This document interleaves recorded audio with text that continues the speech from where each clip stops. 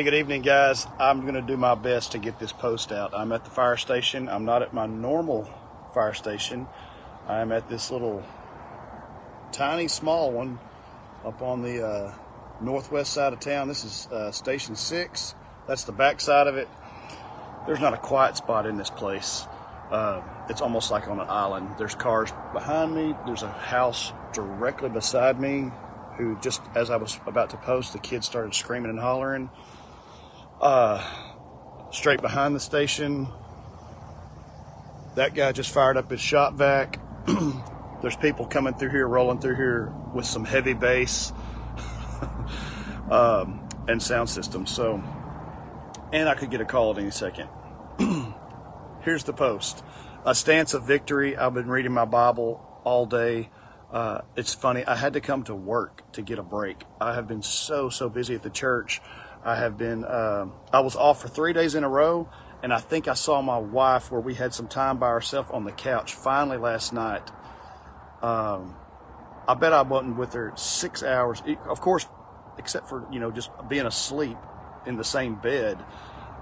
We had about 6 hours together in a 72-hour period from just being so busy with things with the church. So I came to work today to get a little bit of a break, and thank God it's been quiet. We've had 2 calls. All right. See, they're already hollering at me. Sorry about this, guys.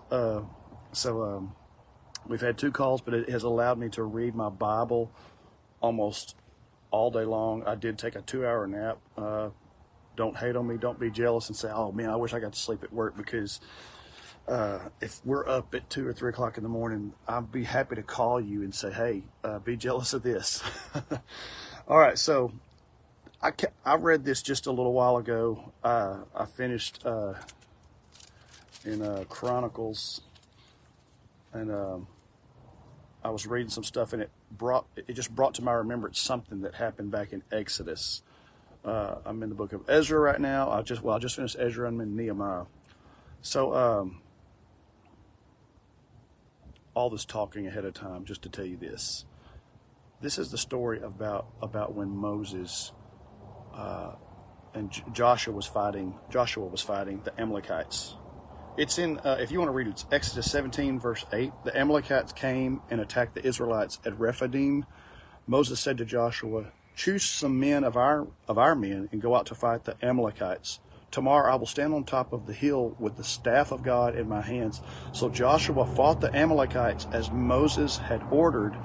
And Moses, Aaron, and Hur, H-U-R, went to the top of the hill. This is the part that I want to key in on here. As long as Moses held up his hands, the Israelites were winning. But whenever he lowered his hands, the Amalekites were winning. When Moses' hands grew tired, they took a stone and put it under him, and he sat on it. Aaron and Hur held his hands up, one on one side and one on the other, so that his hands remained steady until sunset. So Joshua overcame the Amalekite army with the sword.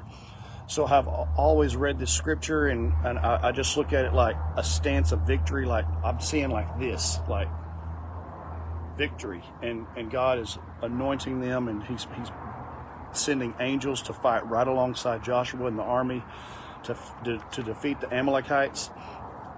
But could it have been this instead of this? Could it have been this?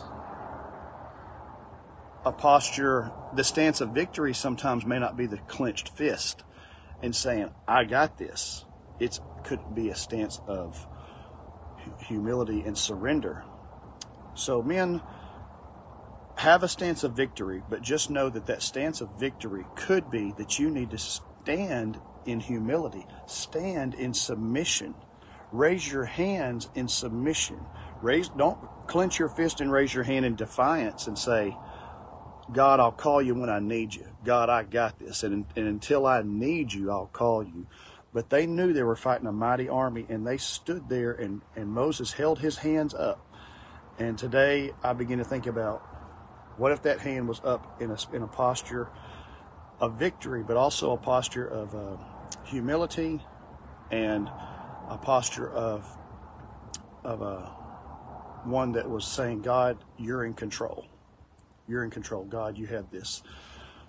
So, men, I love you very much. Grateful to have this time here just for a few minutes to get this post out. And I see that Julio says, he said, let's go eat, LOL. Yep, those guys were, that's what they were hollering at me. They're like, supper's ready, come on. They're not going to wait on me. They wait like one dog waits on another. That's what we say. All right, so we're going to go in here and get something to eat and hopefully have a quiet shift. Bryce is on duty today. He's on the exact opposite side of town. I'm on the west side of town. He's on the east side of town. I'm in an old fire truck, and he's in a brand new, that thing's like $1.5 million tower truck. You can look it up on the Tyler Fire Department website. It's Tower 10. Big new truck, and he's on it. Got the favor of the Lord. He was able to get that spot on his shift. So I'm happy for him. All right. Love you guys. Have a great night. See you later.